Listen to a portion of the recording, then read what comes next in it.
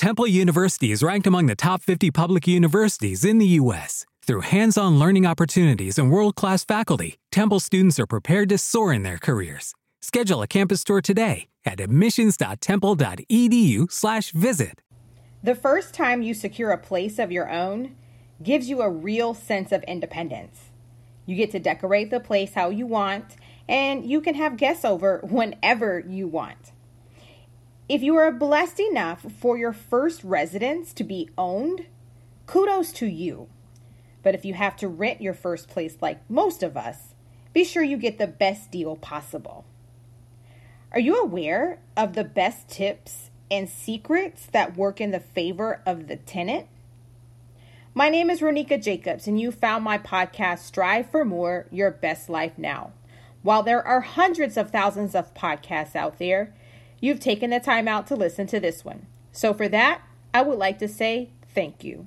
So without any further delay, let's get to it. Let's strive for more.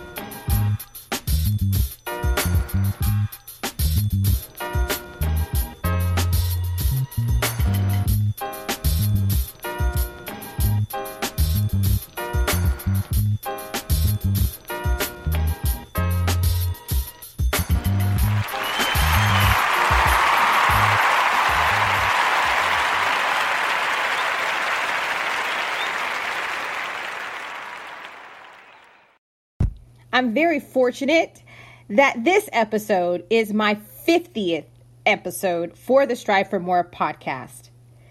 The title for this episode is The Secrets of Renting That Work in Your Favor. My next guest, Justin Pogue, is helping people strive for more in the area of real estate by helping tenants truly understand the rental real estate process.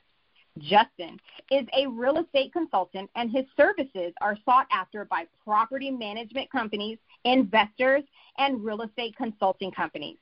Justin is also the author of Rental Secrets, which helps people to understand the power they have when it comes to renting. In this episode, Justin will share the realities of the rental business and dispel myths about renting. Hi, Justin. Welcome. Thank you so much for being a guest on my show. How are you? I'm doing well, Renika. So happy to be here. Oh, this is great. How's the weather where you are? The weather's actually really nice. There's not a cloud in the sky and lots of sunshine going on. So it's a good day. Okay, so I have to ask you, how did you get into real estate and more specifically rental property? I got into real estate by accident, actually. I was in grad school working on becoming a management consultant, and I had prepped for all the interviews, gotten the internship, went through the internship interview with flying colors, got the internship down, and what ended up happening was dot-com bubble burst. This is around 2001, 2002 timeframe. And my 12-week internship got cut to 6, and then that whole industry just stopped hiring people because all their clients were a lot of these high-tech companies that were trying to figure out what they were going to do next. So it actually got to the point where those management consulting companies were actually sending rescission letters to people they had already hired, as in, thank you very much for buying a house near our office. We no longer need your services. So real estate ended up being my fallback position, and that happened because my mother had actually been a real estate agent back in the 80s, and while it never took off as a career for her, she was always interested in real estate investing, and she was just learning about buying properties, getting control of properties by paying the back taxes on them. So what we ended up doing was taking a road trip to Florida from California, which is where I grew up. And we drove through some different counties in Florida looking at what's called the lands available list, which is properties that the county has that you can basically get control of by paying the back taxes on them. So that's kind of how I started in real estate, and we actually did buy a few properties off of those lists and then sell them to developers. That was what got my experience in real estate going. Wow, man. Well, it's interesting how we can watch our parents when we're younger and look at the activities that they are involved in and not realize the impact or the imprint that it's making on our brains. Yeah, because my mother was actually the entrepreneurial parent. So she was out trying all kinds of businesses, all kinds of different investment opportunities and all of that. And I definitely got that bug from her. So do people really have the ability to influence what they pay for? I know you say that in your book. So talk a little bit about that. It's actually interesting because a lot of people treat renting a property like shopping at the store. You walk into the store, there's an item on the shelf that you want, there's a price on the shelf under that item, and people just assume that they have to pay that price. And in the store, you're not necessarily going to sit there and haggle with the cashier over a loaf of bread or something like that. But when it comes to actually renting property, people do indeed have the ability to negotiate. And the first step in actually negotiating is to understand that you can do that it is a possibility. And that's why the first chapter of the book is labeled it's called The Power of Negotiation, because understanding that lays the whole foundation for the entire rest of the book about the different tactics and strategies that people can use when they negotiate.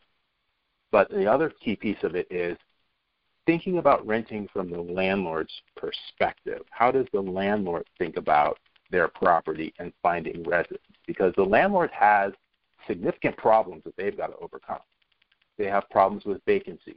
They have problems with other competing properties in their neighborhood and also in other parts of the city that they're in. They have problems with maintenance problems. They may have structural issues. There's all kinds of problems that landlords are dealing with.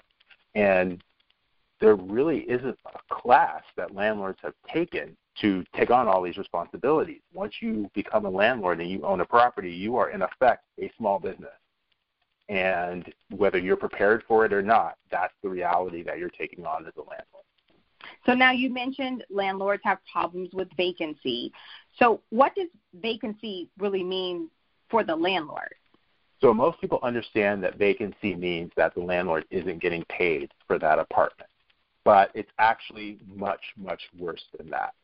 Because when an apartment is vacant for a month, not only does the landlord not get paid, there's no way that they can recoup the money that they've lost. It's not like it's a car where if you don't sell it today, you can sell it tomorrow. That month of space rental is gone forever. In addition to that, when someone moves out of an apartment, there are a number of costs that pile on top of that vacancy cost. The apartment needs to be cleaned. There may need to be repairs that need to be done. On top of that, in terms of finding a new renter, a lot of renters come to them through these online apartment search sites. And those sites get paid for every renter that they send the landlord's way who actually signs the lease. So there are a number of different costs associated with having an apartment become vacant. And in addition to that, that assumes that the vacancy may only last 1 month. That vacancy could be 1 month, 2 months, 3 months. The landlord really doesn't know. So when someone moves out, they've basically been signed up for a whole series of unknowns and a whole series of costs that they have to deal with. Okay, so if a person is out looking for a place to rent, and it may be a duplex or single-family home or a single-family dwelling, and they're looking for a place to rent because they don't want to go through a huge corporate company and high-rise apartment or anything that way. They want something a little more private.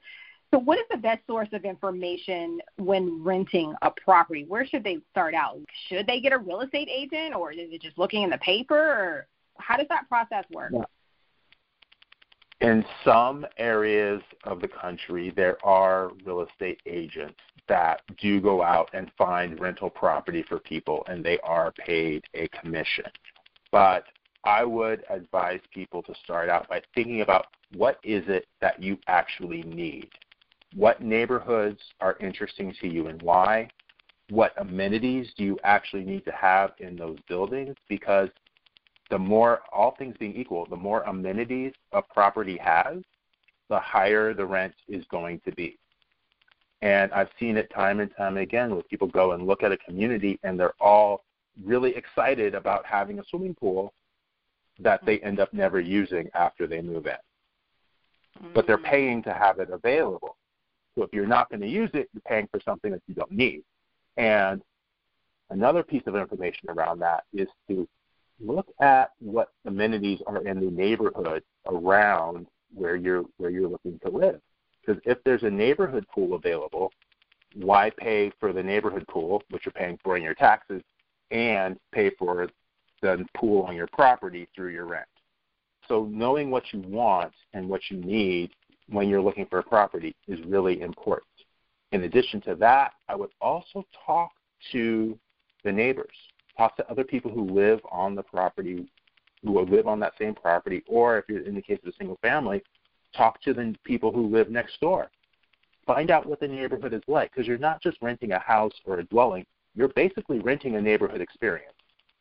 And you want to find out about that firsthand from the people who are actually living there. Because the person who is leasing you the apartment, they have the standard, spiel that they tell people who come to look. And it puts a positive spin on the property. But for somebody who's actually renting the property, they need to know, is that neighborhood park really a park that I would send my kids to? When the leasing agent says there's always great street parking available, well, is that really true, and how far away is the great street parking? But the people who live in the community or the people who live next door, they'll be able to tell you that information, answer those kinds of questions without, the positive spin that the leasing associate will put on it. So talk to the audience a little bit about your book, Rental Secrets. What are a few tips or information, without giving the book away, because I definitely don't want you to do that, but give us a few highlights. Yeah, so Rental Secrets came about because I had this experience where I was sitting in the bookstore, and I'm looking at the real estate section, and all the books that I saw were written for owners, managers, and investors. And there is a large group of people that are vitally important to this industry that are being left out completely. And it was the renters. And most people don't understand that there are 43 million rental households across the United States that bring $500 billion with a T to the table every year. So this is a huge market, and the renter, it plays an integral role in that. I also found it interesting because you can find resources on how to buy the best computer or how to get a good deal on a car or a refrigerator, but there really weren't any resources on how do I search for an apartment effectively such that I get the best deal. And that struck me as odd too, and that's really where this book came from. So the book lays out 10 different sources of power that people have when they go to negotiate, when they go to rent a property. And I call it Rental Secrets because these are sources of power that people really don't believe that they have. And they really are available to them, and they really are quite powerful. So one of the secrets that I lay out in the book is, I call it the power of flexibility. Because what happens is someone calls an apartment community, and the person will answer a phone. You'll answer the phone, and you'll say, yeah, I'm interested in a 2-bedroom apartment. And they'll say, great, we have 2-bedroom apartments available. And they'll start to ask you a series of questions. Would you like it to be on the first or second floor? Would you like it to be near the pool? Do you need it to be near? Would you like it to be near the laundry room? So what's happening when you're answering these questions is they are crossing vacant apartments off the list. These are apartments that they're not going to show you based on the questions, based on how you answer these questions. So once you get down to the end of the conversation, they'll basically say, great, I have one apartment that fits your needs. I have some appointments already scheduled for this afternoon. when would you like to come tour? So already now you're thinking, oh my gosh, they only have one apartment. I can't negotiate. There's only one. It's going to be gone if I try and negotiate. So you're already in the state of the fear of missing out. Well, did you really need the apartment to be on the second floor? Did you really need it to be near the pool? Did you really need it to be next to the laundry room? Maybe you did, and if you did, then that's great. That scarcity is real.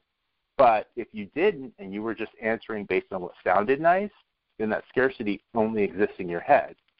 So you may not need to be next to the laundry room. You just may need a laundry basket that has wheels on it.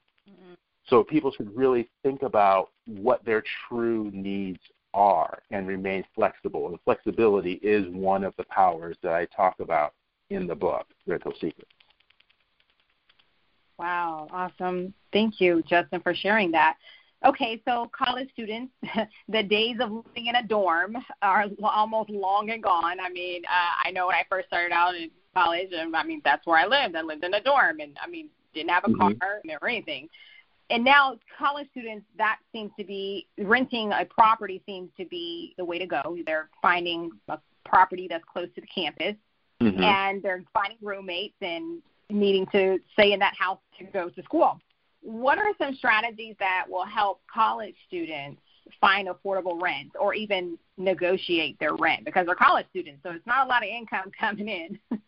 Yeah, that's true. College students don't necessarily have a lot of income. What they do have are loan proceeds that are left over after the school takes out for tuition and fees and books and all of that. So it's really important that going back to that initial phone call story to the apartment building that you may be looking at, is remaining flexible in what you're asking for. And instead of letting them lead you down the path of those particular questions that they want to ask, better to ask questions like, what long-term vacancies do you have? Because the idea is to help solve their problem. Because the problem with the leasing agent is they need to lease these apartments. And there may be apartments that the leasing agent is working with that it may have a less than desirable view. It may have finishes that aren't as updated and nice as some of the other apartments. It may be located next to the street, making it more difficult. And all of these things make it a little more difficult for the leasing agent to lease that apartment. But all of those issues can actually become negotiating points when someone goes to look at that apartment. Because every day that that apartment stays vacant is a day of rent that they will never, ever get back.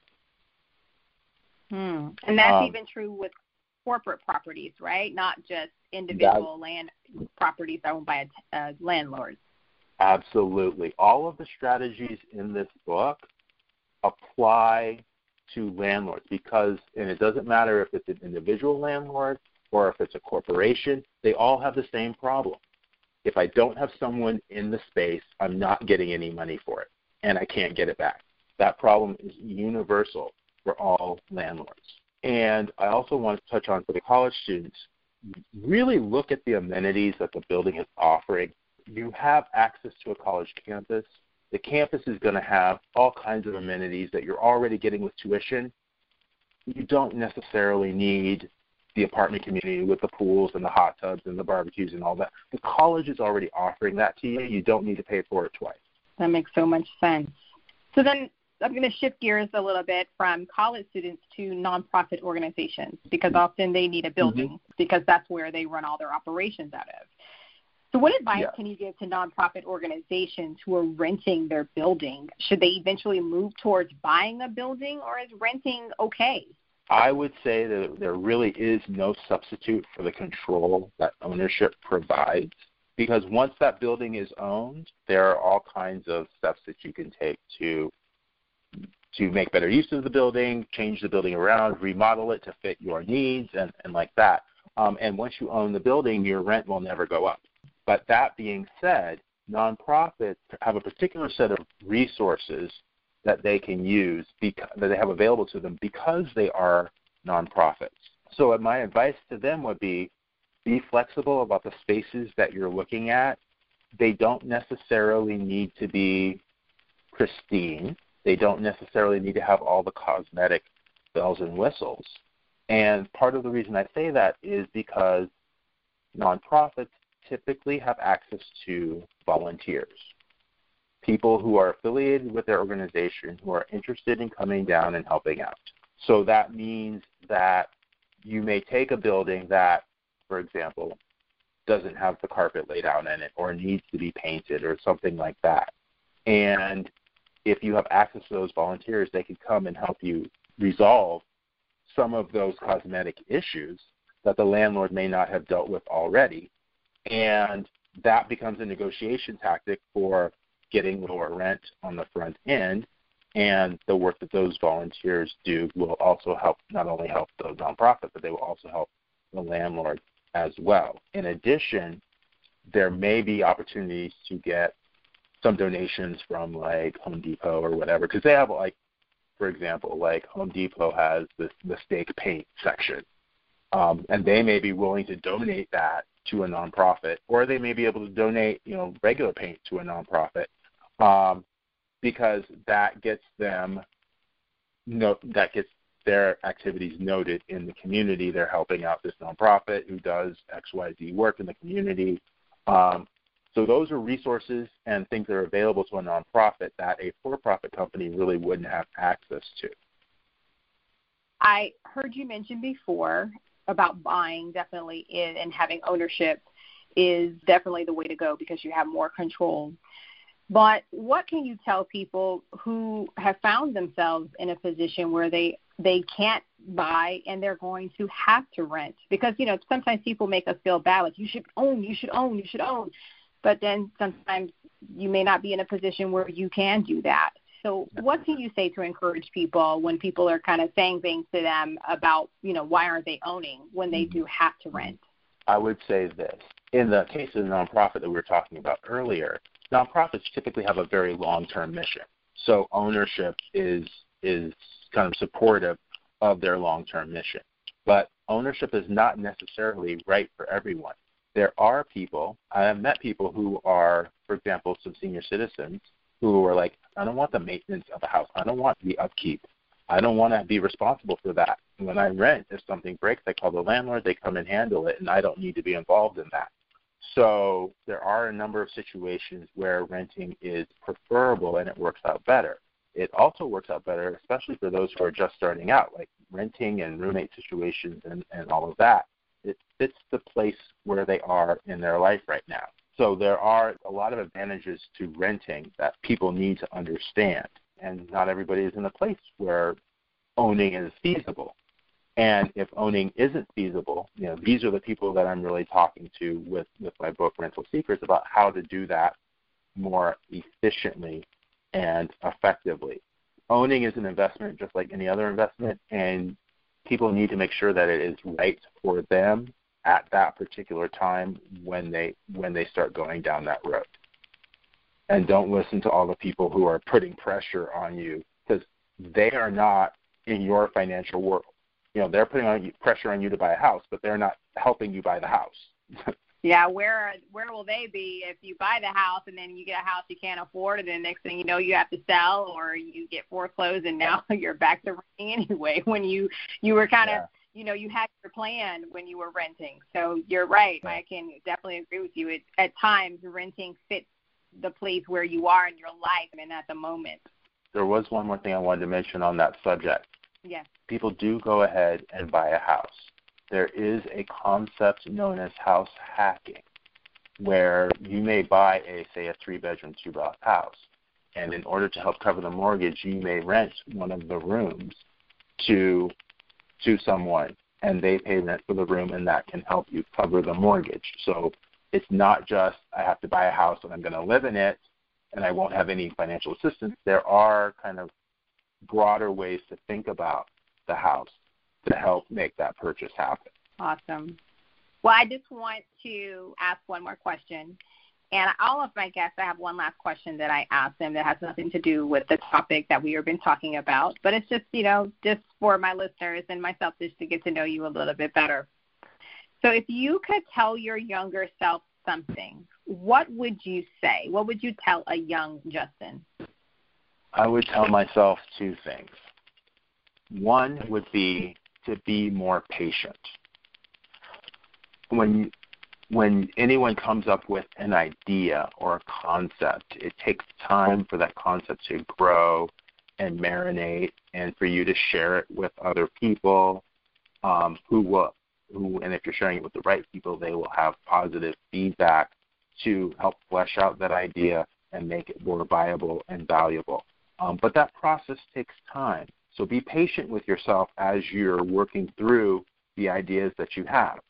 And the second point is related to that, is to actually have more faith in the power of the ideas that you have. Because I think a lot of people assume that everyone else thinks like them, and everyone else has probably had this idea, whatever it may be, and they haven't done it because it's not good or it doesn't work or whatever. But that's really not true. You're the only person who's had the experiences that you've had in your life. And your idea, whatever it may be, is being born out of those experiences. And it's unique and special because no one else has had those experiences. So really value the ideas that you come up with, because they may be much more original than you actually think they are. Well, Justin, thank you so much for your time. I really appreciate you. Can you do me a favor? Please take the time to let everyone know how they can purchase a copy of your book or seek your consulting services. Absolutely. So the website is rentalsecrets.net, and the book is available at that website as well as on Amazon and a few other online retailers. And they can also reach me through Facebook, Twitter, LinkedIn, and Instagram. And what I do on my social media accounts is every day I provide different real estate tips for both renters and landlords on a daily basis, so everybody can start getting better at this landlord-renter experience and not feel the frustration that most people feel when they walk into a landlord's office. Any last words of encouragement for the listeners as they strive for more? Yeah, absolutely. All of you are more capable than you think you are, and please stop waiting for permission from someone else to share whatever gifts you have with the rest of us. And believe me, all of you, everyone, every person who's listening to this has some gift that the rest of us would love to see in action. My final word of encouragement would be to stop waiting for permission to share your gifts with the rest of us. Man, Justin, that was awesome. I really hate to close this out because I'm enjoying talking to you, but that's our time. Justin, I wish you nothing but blessings and abundance in your life to come for you and your family. And I thank you so much for taking the time out and sharing your knowledge with me and with my listeners. Take care. Thank you. Whether you are a tenant, property manager, or landlord, it is important to know your rights and of the city and state policies for renting. Establishing good rental history builds a solid foundation towards home ownership. For the budding wealth builder, owning rental property is one doorway towards financial freedom. Rental properties have their pros and cons, but all in all, remember to do your research and decide what's best for you. Remember to visit my website at striveformorepodcast.com to view the show notes or follow any of my other guests. You can purchase a copy of Justin's book or find out more information to follow him on any of the social media platforms. Continue to strive for more and live your best life now. See you in the next episode.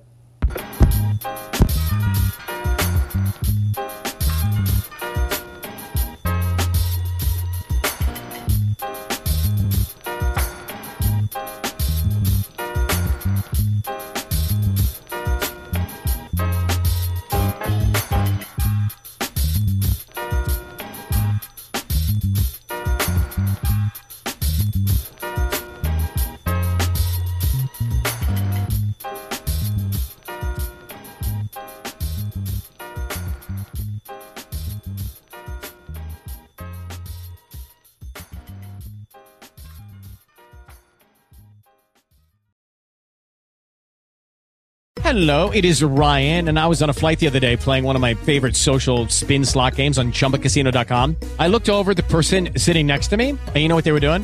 They were also playing Chumba Casino. Coincidence? I think not. Everybody's loving having fun with it. Chumba Casino is home to hundreds of casino-style games that you can play for free anytime, anywhere, even at 30,000 feet. So sign up now at ChumbaCasino.com to claim your free welcome bonus. That's ChumbaCasino.com and live the Chumba life. No purchase necessary. VGW Group. Void where prohibited by law. See terms and conditions. 18+.